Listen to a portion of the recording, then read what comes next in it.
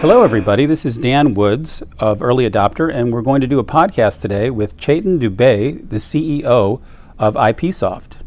What we're going to cover today is some topics related to AI adoption and productization. I was really interested in talking to Chetan because he's got a portfolio at IPSoft that I think represents a really interesting way to productize AI that has a variety of different frameworks that all work together. This allows, I think, a company to express the automation that it wants inside the framework, expanding the framework, having the framework learn about the automation and expand it on its own in a way that then increases what you want from AI without having to have a company play above its sort of skill level and try to craft AI directly from its own, from raw materials. So Chetan, so happy to have you with us. Delighted to be here. I have been thinking a lot lately about how people are going to mess up the adoption of AI. And it seems like it's such an exciting area that and there's so many tools, and AI is a discipline that has come of age, in an era where open source was the default method of creating the raw materials. So it's really interesting to look at something like IBM Watson and to see how their proprietary approach has sort of trapped them and in some ways caused them to fall behind, while every single other AI engine is powered by open source libraries. Watson has persisted in not doing that. It's perhaps this acquisition of Red Hat will be a great way for them to revive that. But there's a temptation, because all of this stuff is lying around, that you need to do it for yourself. My view is that people in this first wave of adoption are going to do much better if they adopt AI products and focus instead on understanding themselves and gathering as much data and delivering it to the AI systems as possible. What are you seeing happen in terms of the adoption of IPSoft and other AI in general with respect to non-productized adoption and productized adoption? Well, Dan, you summed it up very, very well. The biggest impediment to adoption of AI outside of organizational change and organizational and stakeholder buy-ins is the manually intensive overhead associated with adopting such AI solutions. That's the biggest impediment. If you talk to just about anyone, they will tell you that even an RPA tool, 45% of the people are dissatisfied with it because of the fact that it is manually cumbersome to install and configure and manage it. So when you say the manually intensive aspects of it, are you essentially saying that these AI systems come as sort of airplane dashboards that you have to then modify all these different settings in order to get them right? That's exactly right. I mean, I think if you just take an out-of-the-box AI solution and you try to adapt it to you have to configure it, and that cycle typically varies anywhere between 3 to 9 months to be able to have, and it's a fairly intensive. You need data experts. You need not only the typical deep neural networks and an understanding of what are the positive classifiers and negative classifiers, but also the ability to take all the knowledge that is particular to a corporation and imbibe it into these AI systems. And one of the things that we have found is that, and that's been an impediment, because what is the purpose of artificial intelligence? It's supposed to automate. And when we do manual automation, is that not an oxymoron? Should we be manually building these agents that are supposed to automate and streamline these tasks, routine tasks? And that's one of the things where IPSoft has taken an interesting approach, where AI must be sentient. AI has to self-actualize itself. AI has to get to a point where it can actually be dropped as a platform, just the way that you mentioned, and it has to be able to absorb, just the way humans do, empirically and by observational learning. It It has to be able to absorb the parameters of the system, the ecosystem it has been dropped into. And it has to build its models to best suit the businesses. Sentient AI is the answer to the biggest challenge that is an impediment to adoption, widespread adoption of AI technologies. Okay, so let me unpack a little bit some of the ideas that you've covered. Mm-hmm. At the first level, you're saying that yes, people are going to do better adopting products, but just because you're adopting a product doesn't mean you're going to have a satisfying experience. So the reason is, it seems like implied in what you said, is that the product has to have a proper scope and level of maturity. The immature products are about applying AI to do some interesting, difficult task, and one of the interesting AI systems that I've studied recently is Anodot, and it's really good at recognizing anomalies, in time series data, and it recognizes the anomalies, but it has no semantic map on it, and so you those anomalies pop up, and then you can decide which are interesting, and then what do you do about it? Well, that's up to you, and then you have a whole nother layer of systems. What you're saying is the system has to not only recognize the anomalies or do the automation, it has to recognize that and respond and have some role in responding. And not only that, it has to have some role in understanding the effectiveness of the response. And if it can do that, then it can be sentient in the way that it can be self-improving and active learning and these types of things. Yeah. But then I was looking through your product material, and then you go one step beyond that, and that is you perfectly accept that the coverage of AI is never going to be complete. But it's possible then to watch somebody, once you pop out of the automation scope, you can then observe what the person did to actually solve the problem and then learn from that and then add that. And that seems to me, from what you're saying, the highest level of sentience is that not only does it learn from a feedback loop, but it also learns from what is outside of the feedback loop. You are absolutely spot on. Learning, and machine learning is perhaps one of the most abused words today in the industry.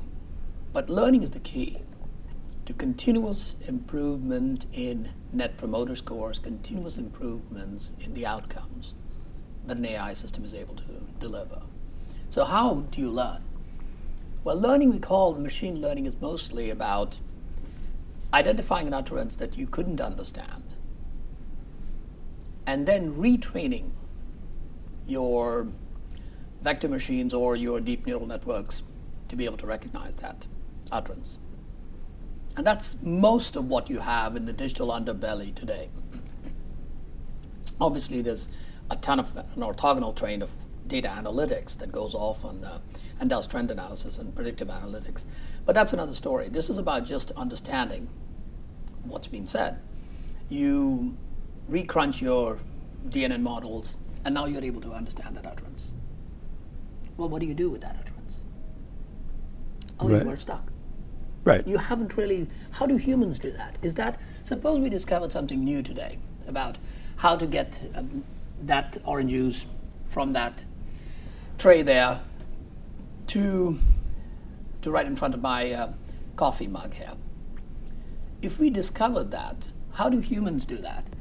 If I saw you do that, I will actually have an empirical and episodic learning. I will learn by looking at observational learning that how did Dan move this orange juice from this place to this place? And I will know not just about the intent to move the orange juice, I will now have understood the entire way how Dan moved the orange juice from the tray closer to his coffee mug. And next time you asked me to do the same thing, I would be able to do it. So isn't that how humans do it? Humans do it with empirical, observational learning, not just intent and utterance, synthesis or deconstruction to be able to say that's what the intent was. And that's the difference in true AI systems that Amelia is epitomizes, which she is able to see exactly the way the humans would have learned. She learns the same way. So what's interesting about that is it seems to be implied in what you said is that you are improving the semantic model, not just doing pattern recognition. And so the semantic model is getting better, not just the clever pattern recognition. Now, before we go on to the product portfolio, which I want to do next, one of the things that I wanted to talk about, and I think it's different for your product portfolio than from others, is how do you get an advantage when you're using productized AI? Now, the way that in many of the systems that I've seen, if you have a really good data supply chain and know all of the data that you have and can deliver it with precision and with quality and have the ability to apply quality rules and transformation rules at the lowest possible cost and then run those data supply chains in an efficient way, you will be able to deliver the data that AI workload or application workload needs. And if you have more data and more relevant data poured into a productized AI, it will work better. Mm-hmm. And so you can get more out of it than your competitors would get out of it, because everybody's going to be able to buy these products. Mm-hmm. But it sounds like that approach only solves part of what a customer could do if they used IPSoft. Obviously, you want to deliver the most amount of data. But there's another aspect of it that has to do with the task automation that isn't really about the data supply chain. So before we get to the product portfolio, mm-hmm. what other aspects do you think people should focus on so that they can build muscle so that they can be the most effective user of productized AI? Yeah, brilliant. Dan, the best analogy would be you could deliver a space shuttle to 7 out of the top 10 banks use IPSoft and its cognitive agent. 6 out of the top 10 insurance companies use IPSoft and its cognitive agent. Are any two of them using it in a very similar way? No. What we have discovered is that you can bring a space shuttle to 7 different entities. Each one of them will fly it very differently. And sometimes it doesn't leave the hangar too well. Sometimes it's taxiing on the runway. But most of the people are flying it and flying differently. For instance, Klarna, I'll give you as an example. Klarna is using banking again, is using AI technologies from us to diffuse the boundaries between banking and retail. It is allowing you to be able to say, I didn't like those shoes, I want to return it. One click, and I will get instant credit. Because I know Dan Wood, I know he's a respected journalist, and I know that his pedigree, and I know that he ran companies. I'll underwrite you. What have I done? What would have taken about 4 to 6 weeks by a conventional bank to be able to package the shoes and send it back, and now I could get a credit back. Now I have got instant credit because it's been underwritten by Klarna, and I get all the merchant negotiations has been taken away from me because that's done by Klarna. What has Klarna done? It has diffused the boundaries between retail and banking, made possible by the digital catalyst that didn't exist in form of AI platform solutions that are accorded by IPSoft. Now, here's a prime example of where, and what are the outcome implications of this as an example? Guess who's the largest bank in Nordics today? Only 16 months old, little Klarna has got 78 million subscribers today. Is the largest bank. Now that's one way of flying this thing. The other way is to be able to look at your credit card volumes, and one of the largest banks, if not the largest banks, has got a credit card incoming volume of 1.2 billion calls coming in a year just related to credit cards. Think about the cost efficiencies and also the efficiencies in the customer satisfaction that you can drive by being able to transform that 1.2 billion credit card calls that are going to an offshore location to be done with onshore quality. done by cognitive agents. So it seems like, and this is a longer conversation, we'll have it another time, Yeah. but it seems like that the answer to the question is that you will compete based on your automation architecture. So the idea is that for a new emerging bank, you're going to create a new architecture to serve the customer with automation of different types of things, and then people behind that automation, and then it's the architecture of the man-machine architecture that will then determine how effective your whole the whole end-to-end business process is and how satisfying. And the as that is well designed, that will differentiate you from somebody else. Now, obviously, you mentioned many people are using this to increase efficiency or increase quality of existing processes. It's not about changing the automation architecture, but at its core, it seems like that data and automation architecture seems to be the two things now that I understand that would apply to your product portfolio. Yeah. So now let's let me one okay. footnote, if to your indulgence. Give a man a pen and say he's George Bernard Shaw. Give any person a pen and say that he's Dan Woods. Why should AI be any different than humans? You're basically hiring people in your organization. You could say every organization is the same. No. It's about how organizations use those people. AI is a platform just the same way that humans are. And it is how organizations are using and leveraging this platform to be able to create differentiation, not just in their core, but also in adjacencies, is what's making a difference. We're finding the adoption of where organizations end up on the digital Darwinistic curve is related to how I have leveraged these brains in front of me, these AI technologies in front of me. It's not just that, Microsoft has people and Amazon has people and IPSoft has people. Well, we are all equal. No.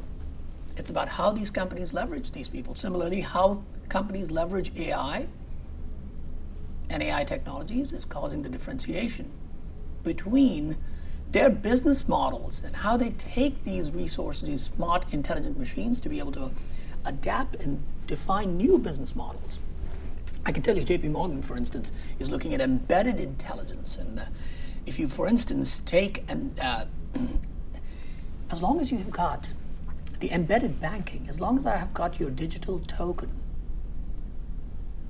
the payment token with me, and if you talk to the global CIO there of retail, he'll tell you that it doesn't matter if your needs are retail or health or insurance or banking.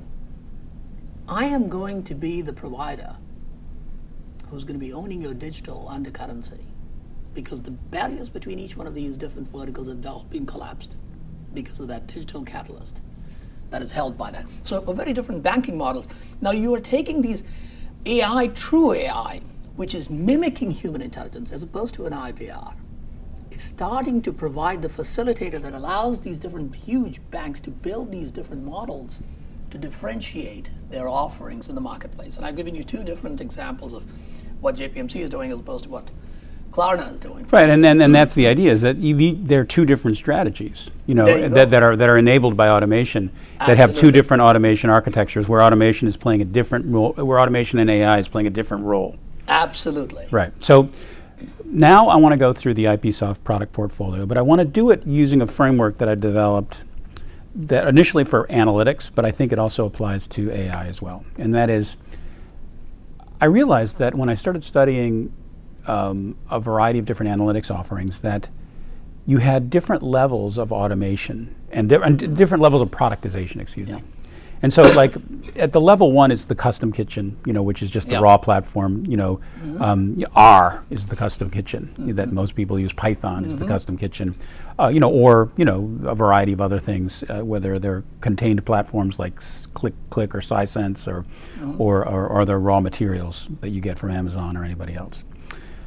Then the second level up is we call dinner in a box. And this is like a blue apron type thing where you get things to assemble. And Teradata, with a lot of its industry knowledge, has done a really good job of providing raw materials that then can be assembled with services and create an analytics offering. I think that in the AI world, some of the SIs have got some of this sort of thing going on, and increasingly, like Google and Amazon want to have on top of it an ecosystem that will assemble their raw materials into these solutions.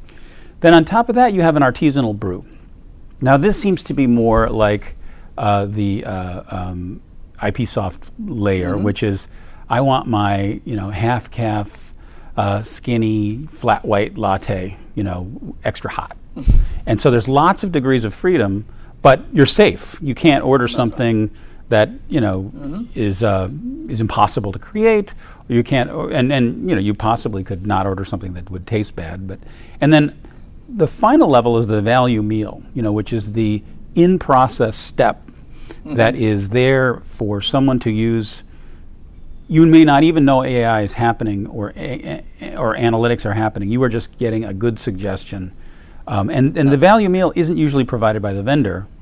It's usually the productization of the lower levels inside a company. And this, and in essence, the automation architecture we've been talking about you could think of as the value meal layer applied either to a consumer experience or to an internal experience. So, given this framework, how would you explain the IPSoft product portfolio? Well, you capture it very well, because I think, and it's the same parallel that you've captured here quite well. You find the exact same parallel of your architecture in the cloud also. You start at the base infrastructure layer, you have EC2 and SQ. You move up a layer and then you've got a platform. You move up a layer and then you've got middleware as a service, platform as a service. You move up another layer and now you've got the applications, and you move up another layer that you've got business process as a service. And I think the same exact thing exists where you could start here at the base level and you've got a whole bunch of tools at the infrastructure layer of AI, the TensorFlows, and the different open bank APIs. PyTorch, et cetera. Exactly. You've got a ton of these building blocks of AI. And you've got incredible amount of libraries for every kind of deep neural networks, and bidirectional LSTMs to recurrent neural networks. And you could just name it, and you could have technologies that are being made available for that. But that's like giving a person bricks and saying, go build your thing now. Now you build on top of it exactly in your model. And where you see IPSoft graduating into is the artisanal, as you said very well, which is providing a person a smart Mensa kit.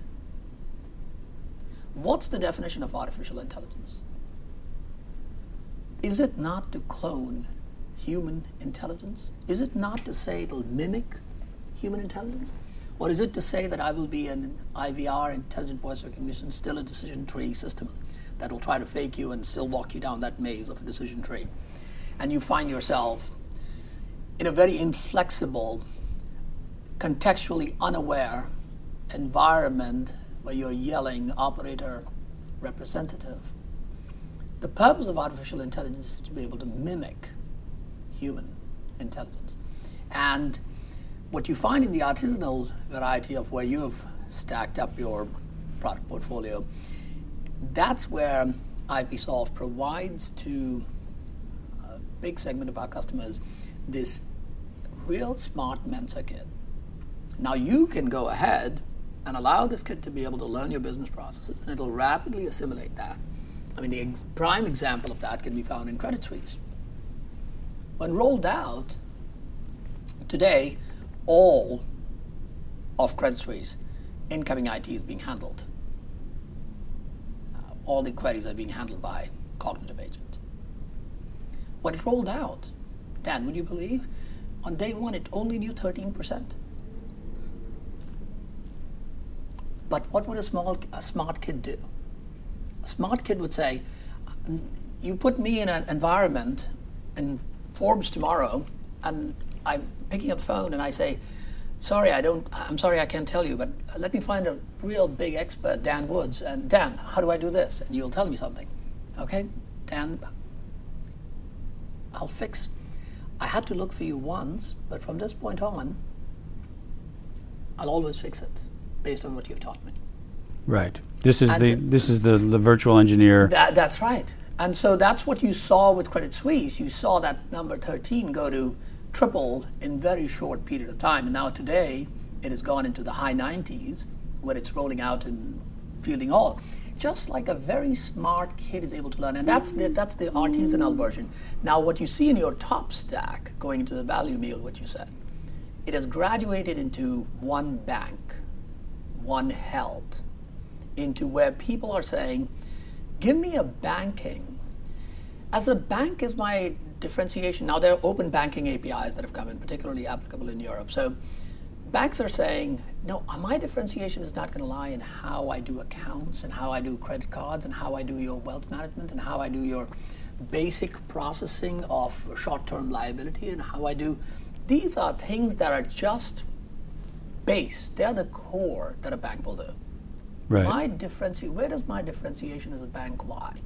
It lies at the edge. How am I able to build on these different basic building blocks of banking, which IPSoft has provided me as one bank? And how do I provide my customers a differentiated experience? Doesn't differentiation lie on the edge? Should banks still continue to focus on the core? Or should they start to graduate into the adjacencies where the differentiation lies? And they can add more value to their end customer experience. Right, and also and to a deeper understanding of what the customer's desires are. Exactly. Yeah. And that's where we find your last layer, the value layer. Amelia is graduating from the artisan where she is basically able to say, I will provide you the basic Mensa Kid intelligence. Now graduating into I'm now graduated from college, from University of Michigan, and I have now become a banker. So I've now become a healthcare specialist. I've now become a retail specialist. So let's go through the product portfolio, and then I have a couple questions to ask about that. You've got the Amelia, the IP Center, and the what was the third one? The OneDesk. OneDesk as the core three product suites. It seemed like, from what I understood, is that, and when you read a site, it's always interesting, especially a company that's been around for a while. There's an archaeology aspect to it. As you read the marketing materials that were created longer ago, they have the traces of messaging past, and then you read the stuff that's more close to the front page and you see the ambitions of where they are now and where they want to go. So if you read the front page of your website, you get this generic AI story, but then you go down deeper into the IT. Yeah, exactly. You start to see the IT focus, especially in the IP Center stuff. So the way I understand, I'm going to guess about what the portfolio is, and maybe you could correct me. The idea is that the IP Center is essentially a really, it's where you started to understand all the APIs of the world. And I've been studying another company called the Numerify, which does AI, which does a system of intelligence layer on top of all those systems. So it creates a really sophisticated system of metrics and analytics using that foundation. What you did is take the same foundation and created a system of automation. That's right. And on that same level of ServiceNow and all of these other IT automations. So IP Center seems to be where you learned how to connect in a sophisticated way to the IT systems, but now you've abstracted it away. So now IP Center is the sort of MuleSoft or kind of API umbrella that you use to connect everything. That's right. Then OneDesk on top of that is where you learn the semantics of and the automation of the tasks. So you're adding automation tasks, but you're also, in some level, increasing this semantic model, and that was probably easier to abstract. And then Amelia is where you handle the customer interaction, and you now use all of that foundation that you have below, and then but adding still more cognitive interactivity models to do it. So. And then that's the least IT-ish of the three, because that came along later. And so how have you, first of all, describe the portfolio in the most abstract modern way, not in the archaeology way. And then I have a couple more questions about that. Well, our mission statement has always been, right from the inception, has been consistent. We felt, and if you would permit me a moment of immodesty, I would say that we have felt that through the leverage of AI, we can create a more efficient planet. That's been our mission statement. We started with autonomics. We felt that IT systems could be managed self-governing, self-healing, self-correcting. The manifestation of that is IPCenter. Autonomic, IPCenter. We felt there's a big human element that is left. The fact that these network devices and system devices and database devices could be self-governing and self-healing is good, but there's a big human element on the front office that is still left. We need to be able to make sure that in the end we are in the business of seeing if we can mimic human intelligence. And that's the cognitive layer, Amelia. Autonomic, IPCenter, cognitive, Amelia, front office, Amelia, back office, IPCenter. Is there, Dan, a way to converge the front office cognitive capabilities, where we have been fortunate enough to be rated by the analysts to be number one, and the back office autonomic capabilities, where again, we're probably the only company that has got distinction on both the autonomic and cognitive side, as graded by the analysts and partners? Could we converge the cognitive front-end capabilities and the autonomic back-end capabilities to provide a first end-to-end experience for an enterprise? That, the manifestation of that is one desk. The convergence of both the cognitive front-end and the autonomic back-end to be able to provide end-to-end automation. What options do you have? At Forbes, you have a problem. You have a problem with your Wi-Fi. What do you do today? You send a ticket. You open a ticket. You send an email. Might as well have sent something into a black hole. Or you might as well have sent a postcard. Average time to resolution we're finding in the industry is about 17 to 21 hours for such things. And you nod your head because that's what you're experiencing in a big organization. I ask you, is this the most efficient way for sending a postcard when you have a problem? Can we move from an asynchronous way of sending a postcard into a black hole or sending a ticket? Can we resolve to say no to tickets? Can we say, no, I want on-demand service? Technology has come a long way to cognitive fusion with the autonomic backbone. Can Dan Woods, who's busy enough shaping world opinion, can say, nope, I have a problem with my Wi-Fi, I want service now. Whereas I can actually go ahead and get my servicing done as if I was talking to a digital agent, or I was texting with a digital agent, or I was Skyping with a digital agent, or I was Slacking with a digital agent. I want to be able to get my Wi-Fi fixed right now without me having to open a ticket. These ticket-based systems, postcard-based systems, are an order of magnitude more inefficient than on-demand IT. And I think the question is, can the world wake up to say no to tickets and resolve and almost mandate that we are going to have an on-demand service environment? Well, so that brings me to the couple other questions that I want to ask about, and that is, it seems to be implied in what you're saying is that there are ways of automating what's going on, whether it's in IT or other things, that some are more susceptible to the autonomic approach, some are more susceptible to the Amelia, and some are less. Have you seen a refactoring of companies away from less automatable infrastructure toward more automatable infrastructure, away from less automatable promises and business expectations for their clients toward more automatable ones? Because it seems that that's one of the implications, that after you, at the large companies you're talking about that get this right, all of a sudden they notice, wow, over in this division, our automation rate is 90%, and it was very quickly. How is that provisioned? Oh, they're 50% cloud, and the data centers they have are all at rack space. That's very uniform.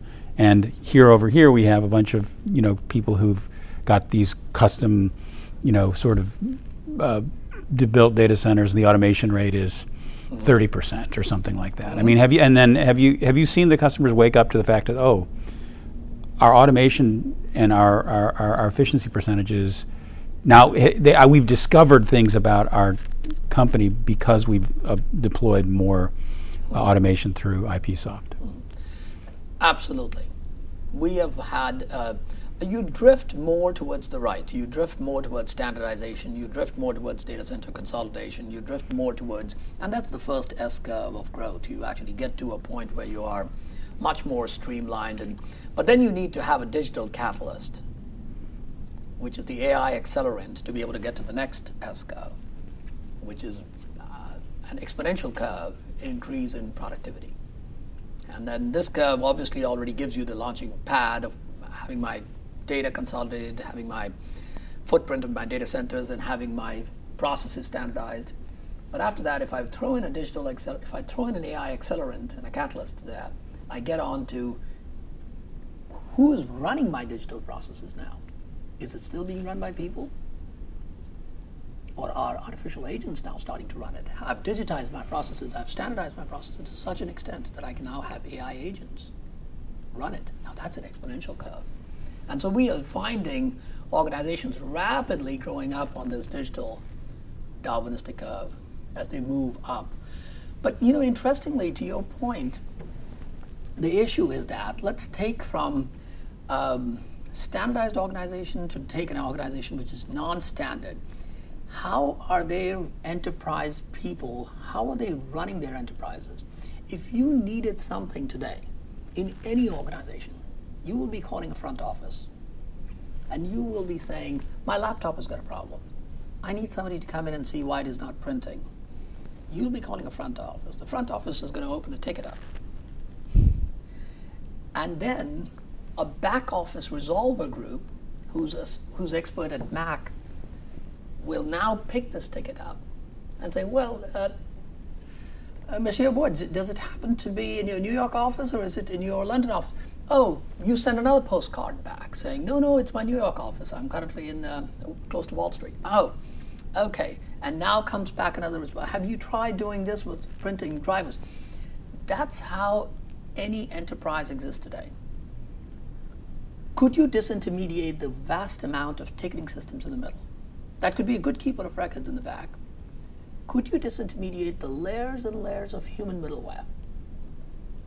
Could you have what you were saying, what is required for us to be able to translate what a business user like you, who's shaping world opinion, is saying, translate it into ITSM speak in the back? You need cognitive layer, a real cognitive layer, not a cute chatbot, not an I do account unlock and password resets. I need a real understanding of what his printer driver is having a problem with his MacBook. And this is the kind of, he's a very knowledgeable user. He has already gone to his control panel and he's discovered these things. Now I need a real cognitive agent to be able to understand and translate what you said in natural language to ITSM speak, and then my backbone of autonomic could pick that task up and execute it for you, providing you the on-demand, self-empowered service. That's where the world will go to in 2019. Well, I have one quick question because I know you have to go, and that is, in the cryptocurrency world, there's been some really interesting hacks that have been, and attacks and raids that have been successful, not based on breaking into the systems, but just using the business rules of the systems themselves to allow somebody to withdraw more money than was actually deposited. That type of attack, and it wasn't a problem with the blockchain or anything like that. It was a problem with the business rules on top of it. That's right. Now, I'm sure you wouldn't claim that your cognitive layers are going to be perfect. So what kind of governance have people put in to make sure that these cognitive layers don't do something stupid, or like, with example, the Microsoft bot that became quickly antisocial and racist based on its learning of what provoked reaction or whatever learning loop accelerated that. So what kind of governance do you need? And obviously there's a bigger topic but we do have to stop. But what's your blink on that? What's your quick thought on that? You are absolutely right, by the way. I think one, I would say that in 20 years of doing this, we have not had a single customer security incident caused by our autonomic and cognitive technologies. Not one single. And why is it? Because of exactly the reasons. You have to have control gates of security. So in most financial institutions that we are deploying cognitive agents, I mentioned to you 7 out of the top 10 banks, they all say, this is fantastic. It is the holy grail that this agent can just learn on itself. And I don't have to have manual automation, which is an oxymoron. AI can learn by itself. It's sentient, as you said. But we are going to have the control gate that every midnight to 2 a.m. we'll see all the learnings. We'll have some control gate of a CSI department, continual service improvement department, that looks at all those and says, ratified. No, this one needs to be improved. No, this one needs to be discarded. This one needs to be. So all those mind maps that Amelia has built during the course of operation by observing experts servicing them, they're all going through a control gate before Amelia said, yeah, all this learning is good. You can now go ahead and engage in that. And you're spot on with the fact that there has to be somebody, if you really are paranoid about security, as most of our financial institutions are, you must have a gate that just says, we will ratify. Now, 99% of the times they do say, Amelia's learned. Because in the end, Amelia's learned only by empirical learning. So some human had done something which allowed Amelia to learn. She's not learning rogue, but having that gives making sure that only good practices get instituted in the cognitive brain. Well, thank you so much. This has been a really interesting interview. This is, again, an Early Adopter Podcast with Chetan Dube. Thank you so much. Thank you, Dan.